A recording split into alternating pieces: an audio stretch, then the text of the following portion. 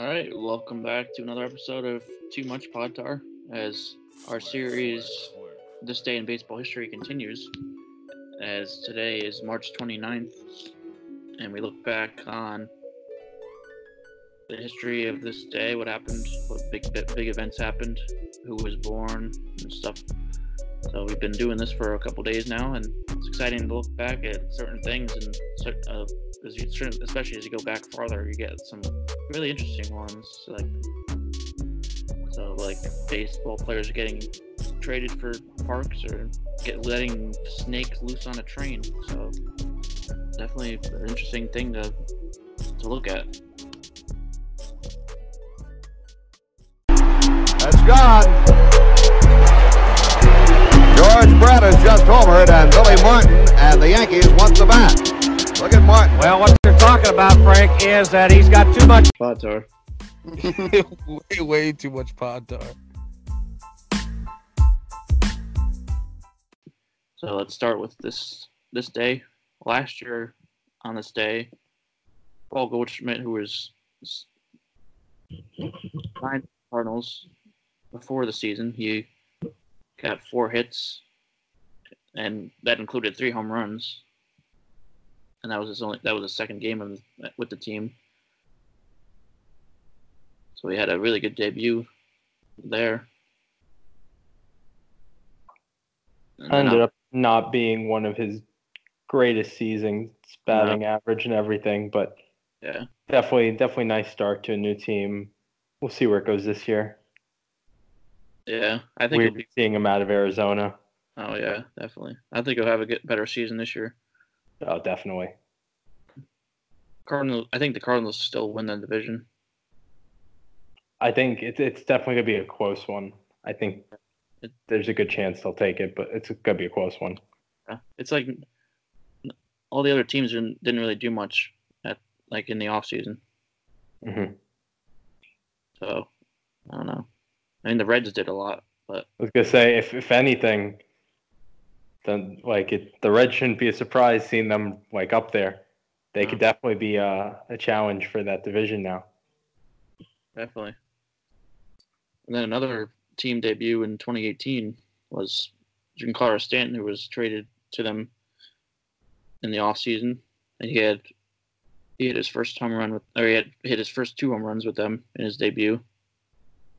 So that was a memorable day to start off his career in pinstripes, which it's been hasn't been as good. Like the rest of that year, he did very very well. He was one of the Yankees' best hitters the whole season while Judge was out for a while. He kind of held the team down along with Andujar, and he ended up being injured last year a lot. He only just played whatever amount of games, 17 games or something like that. And then he also was injured now in spring training. But hopefully I think this time off is going to help him come back and be ready whenever the season does start. So that's a plus. How much he gets injured? Yeah. Hopefully he's healthy all year. Whatever year consists of. Yeah. And it's going to be tough if they do end up having a doubleheader a week. It's going to be hard for him to play every day. They have doubleheaders. It's like they expanded the roster knowing we're going to need an extra player. I feel like they might have to expand into another one too. They might. Yeah. It depends obviously on how they decide to go about things though. Yeah. It's going to be weird. I mean, it's going to be exciting too at the same time because we might have baseball on Thanksgiving, but imagine baseball on Thanksgiving. Imagine the World Series on Christmas. Literally, Game 7. December 25th. That's if the Yankees were playing, that would be a good present. Right? Wouldn't even open my presents. I'd just be watching the Yankees. I don't care. Baseball on Christmas, dreams do come true. Only sucky thing would be it would probably be played in like Miami or something. Wouldn't be at Yankee Stadium or anything. Yeah. But I mean, it doesn't matter this year though, because it's going to be the Tigers and the Pirates. oh yeah. Oh wait, that'd actually be the Marlins, so we don't have to worry about that anyway. Because they'll play at their own park.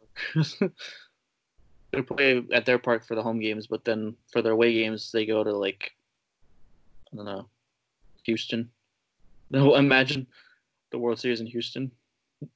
Oh my God. Oh god. Oh, the Astros versus the Marlins. That's a World Series right there. That would be crazy. What Twilight Zone is this? I don't know. I think this is what happens when we have no sports on. We just go, we dive into big, giant Twilight Zones. The whole NL East is expected to like go off this year, except for the Marlins. Marlins to the World Series. Yeah.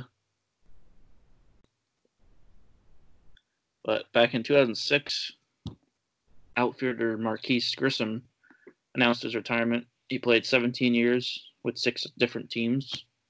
He was 2-time All-Star, 4-time Gold Glover. He had 429 stolen bases. He had 78 in 1992. Wow. That's a lot of stolen bases. 76 the year before. Yeah. Wow. That is insane. And then he was one of 7 players with 2,000 hits, 200 home runs, and 400 stolen bases. Wow, that's some good company. Only 7 players. Wow.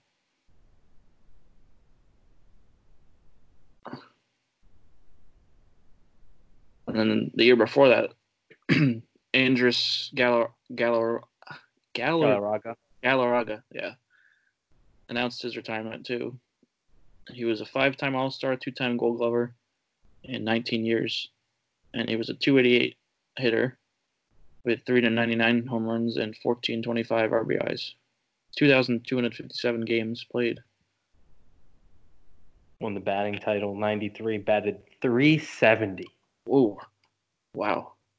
In 120 games played. That's crazy.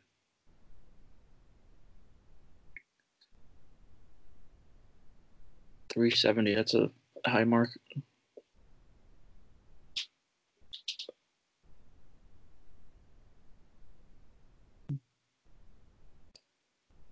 Then back in 2001, Todd Helton signed a 9-year, $141.5 million contract with the Rockies, which made him the highest paid player in Rockies history.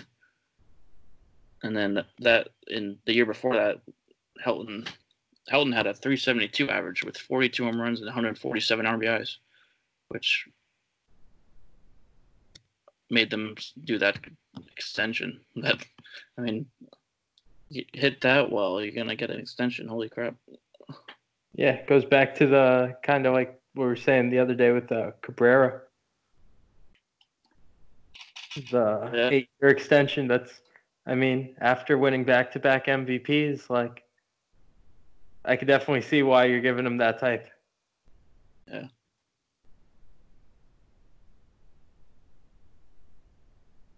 That made Helton the highest at the time because Arenado's is higher now, right? Yeah.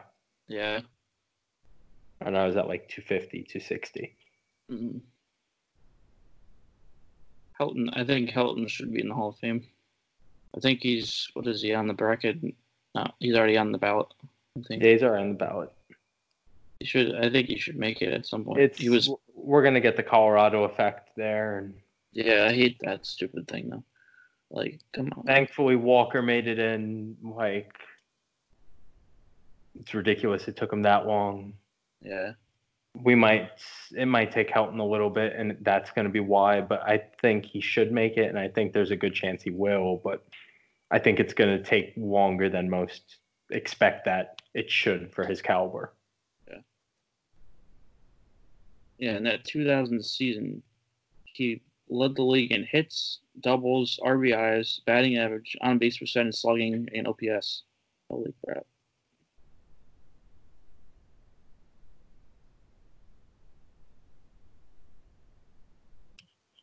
That's insane. He was only fifth in MVP voting that year. Never won an MVP. He was rookie. He was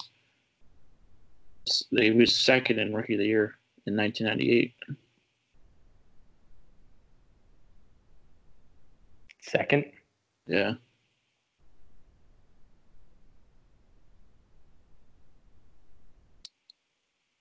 Let's see. Who won the MVP in 2000?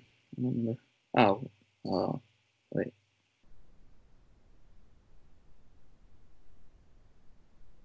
Oh. Kerry Wood was number 1. 2000. Wait, what? Kerry Wood was what? For the Rookie of the Year. Oh. NL Rookie of the Year went to Kerry Wood. Yeah. Oh, Jason Giambi won the 2000 MVP. Over him, yeah. Wait a minute. What the fuck? I'm looking at this list. I don't even see him. Oh wait, never mind. I'm looking at the AL. No, it was Jeff Kent in the NL. Jeff Kent. Yeah. He had 125 RBIs, 33 home runs. But that's weird. Todd Helton was better. What the hell? Todd Helton had a higher. Yeah, he literally had he was literally tops in everything, like pretty much every category. So how the hell did he finish fifth? Like he was these freaking voters. He was even better than Barry Bonds. Like he literally led the league in like every category, and somehow, like except for walks, which was Barry Bonds with 117 walks. And Bonds was second in MVP. It was Piazza at Jim Edmonds and Helton. It's like, what I don't get it. It definitely partially has to go with how the teams ended up doing. Because Giants, I believe, I don't know did they lead the league? I know they led the National League in wins. Yeah, they led the league in wins that year. And Mets went to the World Series that year with 94 wins during the season. They didn't win the division, and then the Rockies came in fourth in their division. I think that whole thing is just stupid. Like the whole argument. Like I think they should just have two separate awards. Like have one MVP, most valuable to your team, to the best team. Yeah, it comes down to that. Then it's where do we draw the line of most valuable player being who did the best, and how much you helped your team and all. Yeah, it's like. And then of course the Colorado effect.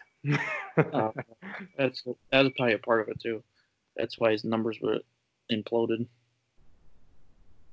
That will always be a part of it. It makes no sense. Literally, there's really evidence in the pudding. Come on. Last year, it showed last year with DJ LeMahieu freaking going to the Yankees and still doing just as good as when he was in Colorado. It's going to show with a lot of these Colorado players. Yeah. If there's no.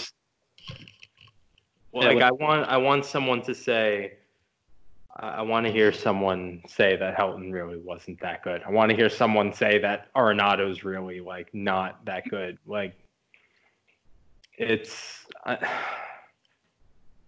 There's too much emphasis on the whole Colorado thing. Yeah, there is. Well, when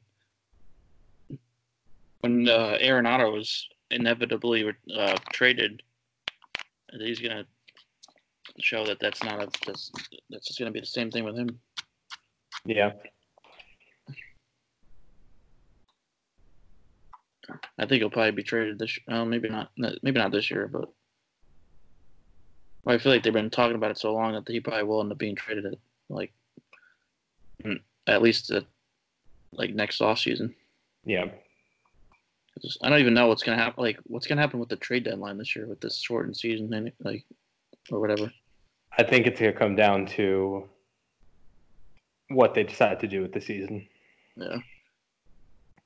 The best bet will be they'll put it like the same to say percentage into the season. You know, I mean, like if it's 3/4 into the season, like they'll still try to make it 3/4 into the season type of thing. But yeah, that would make sense. It's one of those things. Honestly, who knows what they're gonna do? I have no idea. We could have a whole. we've slightly come off track, but we could have a whole episode on that one day. But the 7,000 things that can be done for this season. Yeah.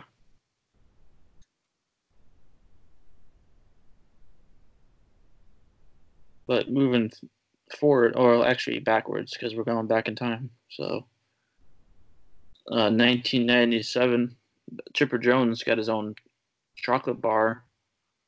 Molly's Chocolates announced the introduction of the Chipper Jones candy bar. And he was the first member of the Braves to get his own candy bar. So that's interesting. That was actually something I didn't know. I didn't know he had his own candy bar. No. One of the greatest Mets killers of all time. Yeah. Loved Shea Stadium. Loved playing at Shea Stadium so much. He named his kid Shea. Wow. That's a jab. I love him. I don't care. I love Chipper Jones, but just deadly against the Mets. Oh yeah, he was actually him and Derek Jeter were my two favorite players. Obviously Jeter because he's a Yankees fan, but outside of the Yankees, Chipper Jones was my favorite growing up. I always hated loving players that were on rival teams. Oh yeah. He's one of those few guys that was always I hate you because of where you are and what you do. But always definitely one of my favorite players. Yeah. That was me with Mookie Betts.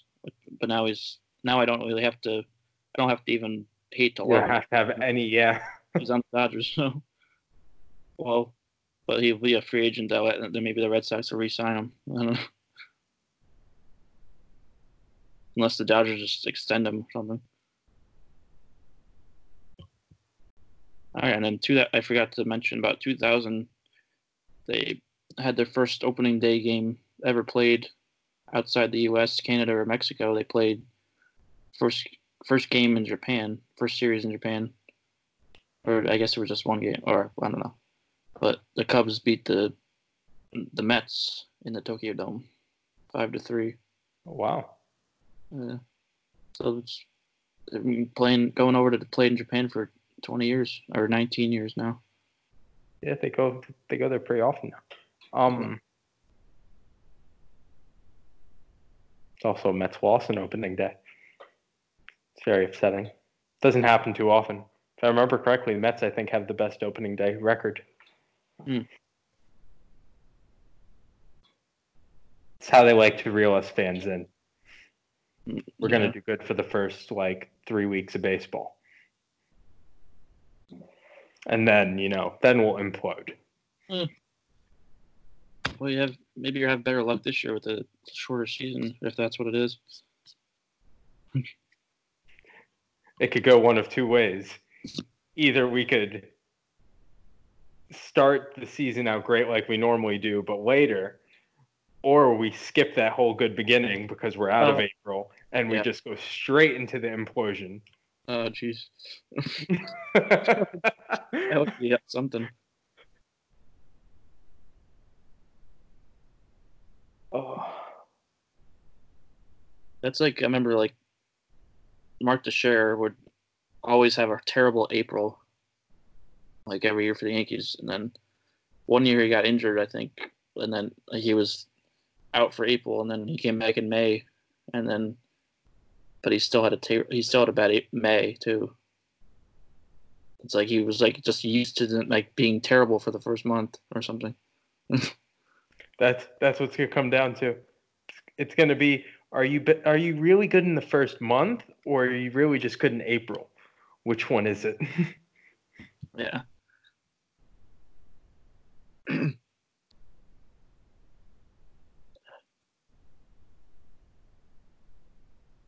Let's go back to 1984. The Yankees traded away one of their last key members of their previous World Series championship, and they traded Greg Nettles, the great third baseman to the Padres, for pitcher Dennis Rasmussen, and a player to be named later. And Nettles went on to hit 20 home runs and led the Padres to the 1984 World Series, which they ultimately lost.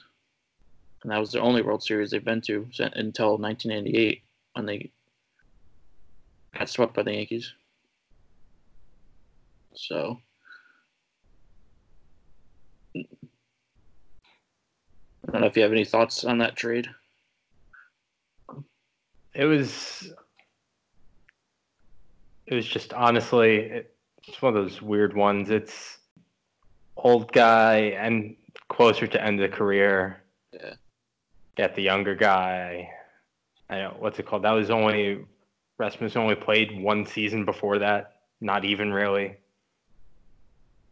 Pitched like 14 innings the season before. It's always interesting to see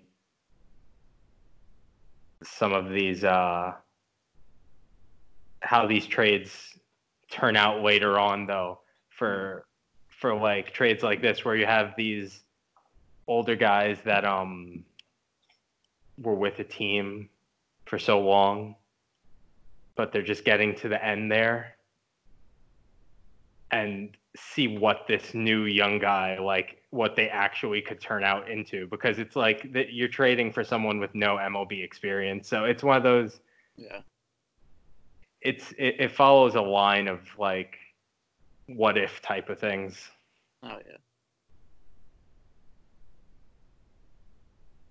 Part of it was like George Steinbrenner's ego too, because like Nettles angered Steinbrenner because of something he wrote in a book. Like, he criticized him in a book. Mm-hmm. So then that's when he turned around and traded him. He was like, oh, okay. And Rasmussen only stayed on the Yankees for like 3 years. Yeah. Either way, though, like, Nels was at the end of his career there pretty much. He bounced around after that. Yeah.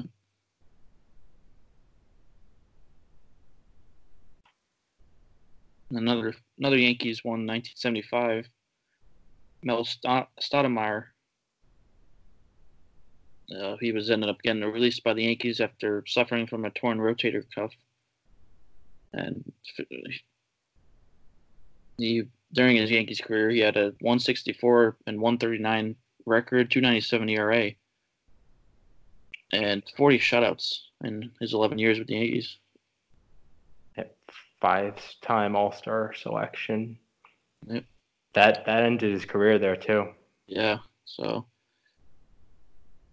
sad to see him, have to leave, have to end his career with an injury like that. But yeah, it's always sad to see like careers ended by injury.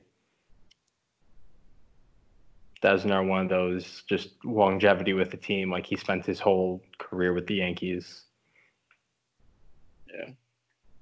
And then he wound up going back to being a pitching coach too. Mm-hmm. And last year, it was actually last January he died, January 13th.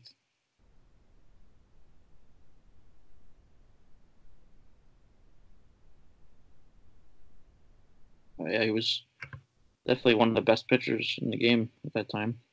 Mm-hmm. And now his son is he's a pitching coach. Where is he? He played for the Royals. I don't even know where. I don't know what team he's a pitching coach for.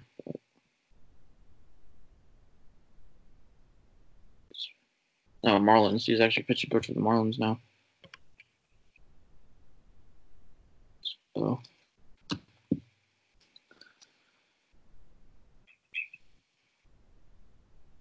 Okay.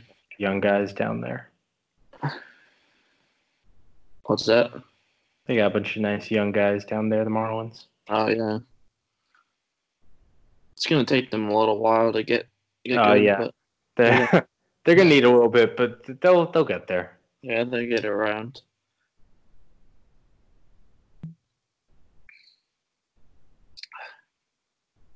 Then back in 1954, the Cubs manager Phil Cavarretta, he was fired for giving a defeatist attitude towards the Cubs' chances that season, and he was fired in spring training. Became the first manager to be fired during spring training, and now, much to your dismay, the first manager to be fired before spring training became Carlos Beltran because of the whole the fallout from the Astros cheating scandal, which we talked about before coming on the show. So, really, I don't want to get you upset anymore, so we don't have to talk about it anymore. I'm gonna just go into the corner quickly and I'm gonna just need a minute. Damn. No, it's we'll see how this all goes. I like who we got in there now. Mm-hmm. They did what they had to do. Yeah. It sucks, but it was all the right choice. Oh yeah. Then we also got a really important birthday on this day. Denton Truce Cy Young was born in Who's that? 1867. I don't know. And then I actually didn't even really know this, but his nickname Cy came from his cyclone-like pitching motion. Yep. And he wound up pitching to a 511, 316 record, 2.63 ERA. And he won 20 or more games 15 times. And he topped the 30-win mark 5 times over 22 years. Hall of Fame in 1937.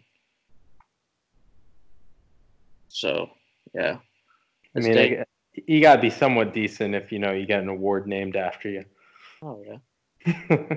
just a little. He's just a little good. Just a little bit.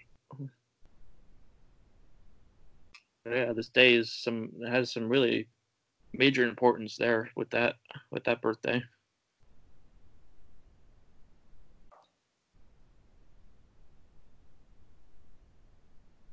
It would have been 154 today if he was still alive.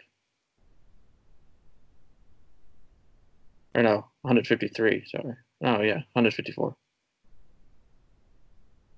So, that's March 29th in history. We'll be still continuing these every day for as long as we want until the season starts or whatever. So, I could keep listening, and hopefully we get baseball soon. You can never have too much pot tar.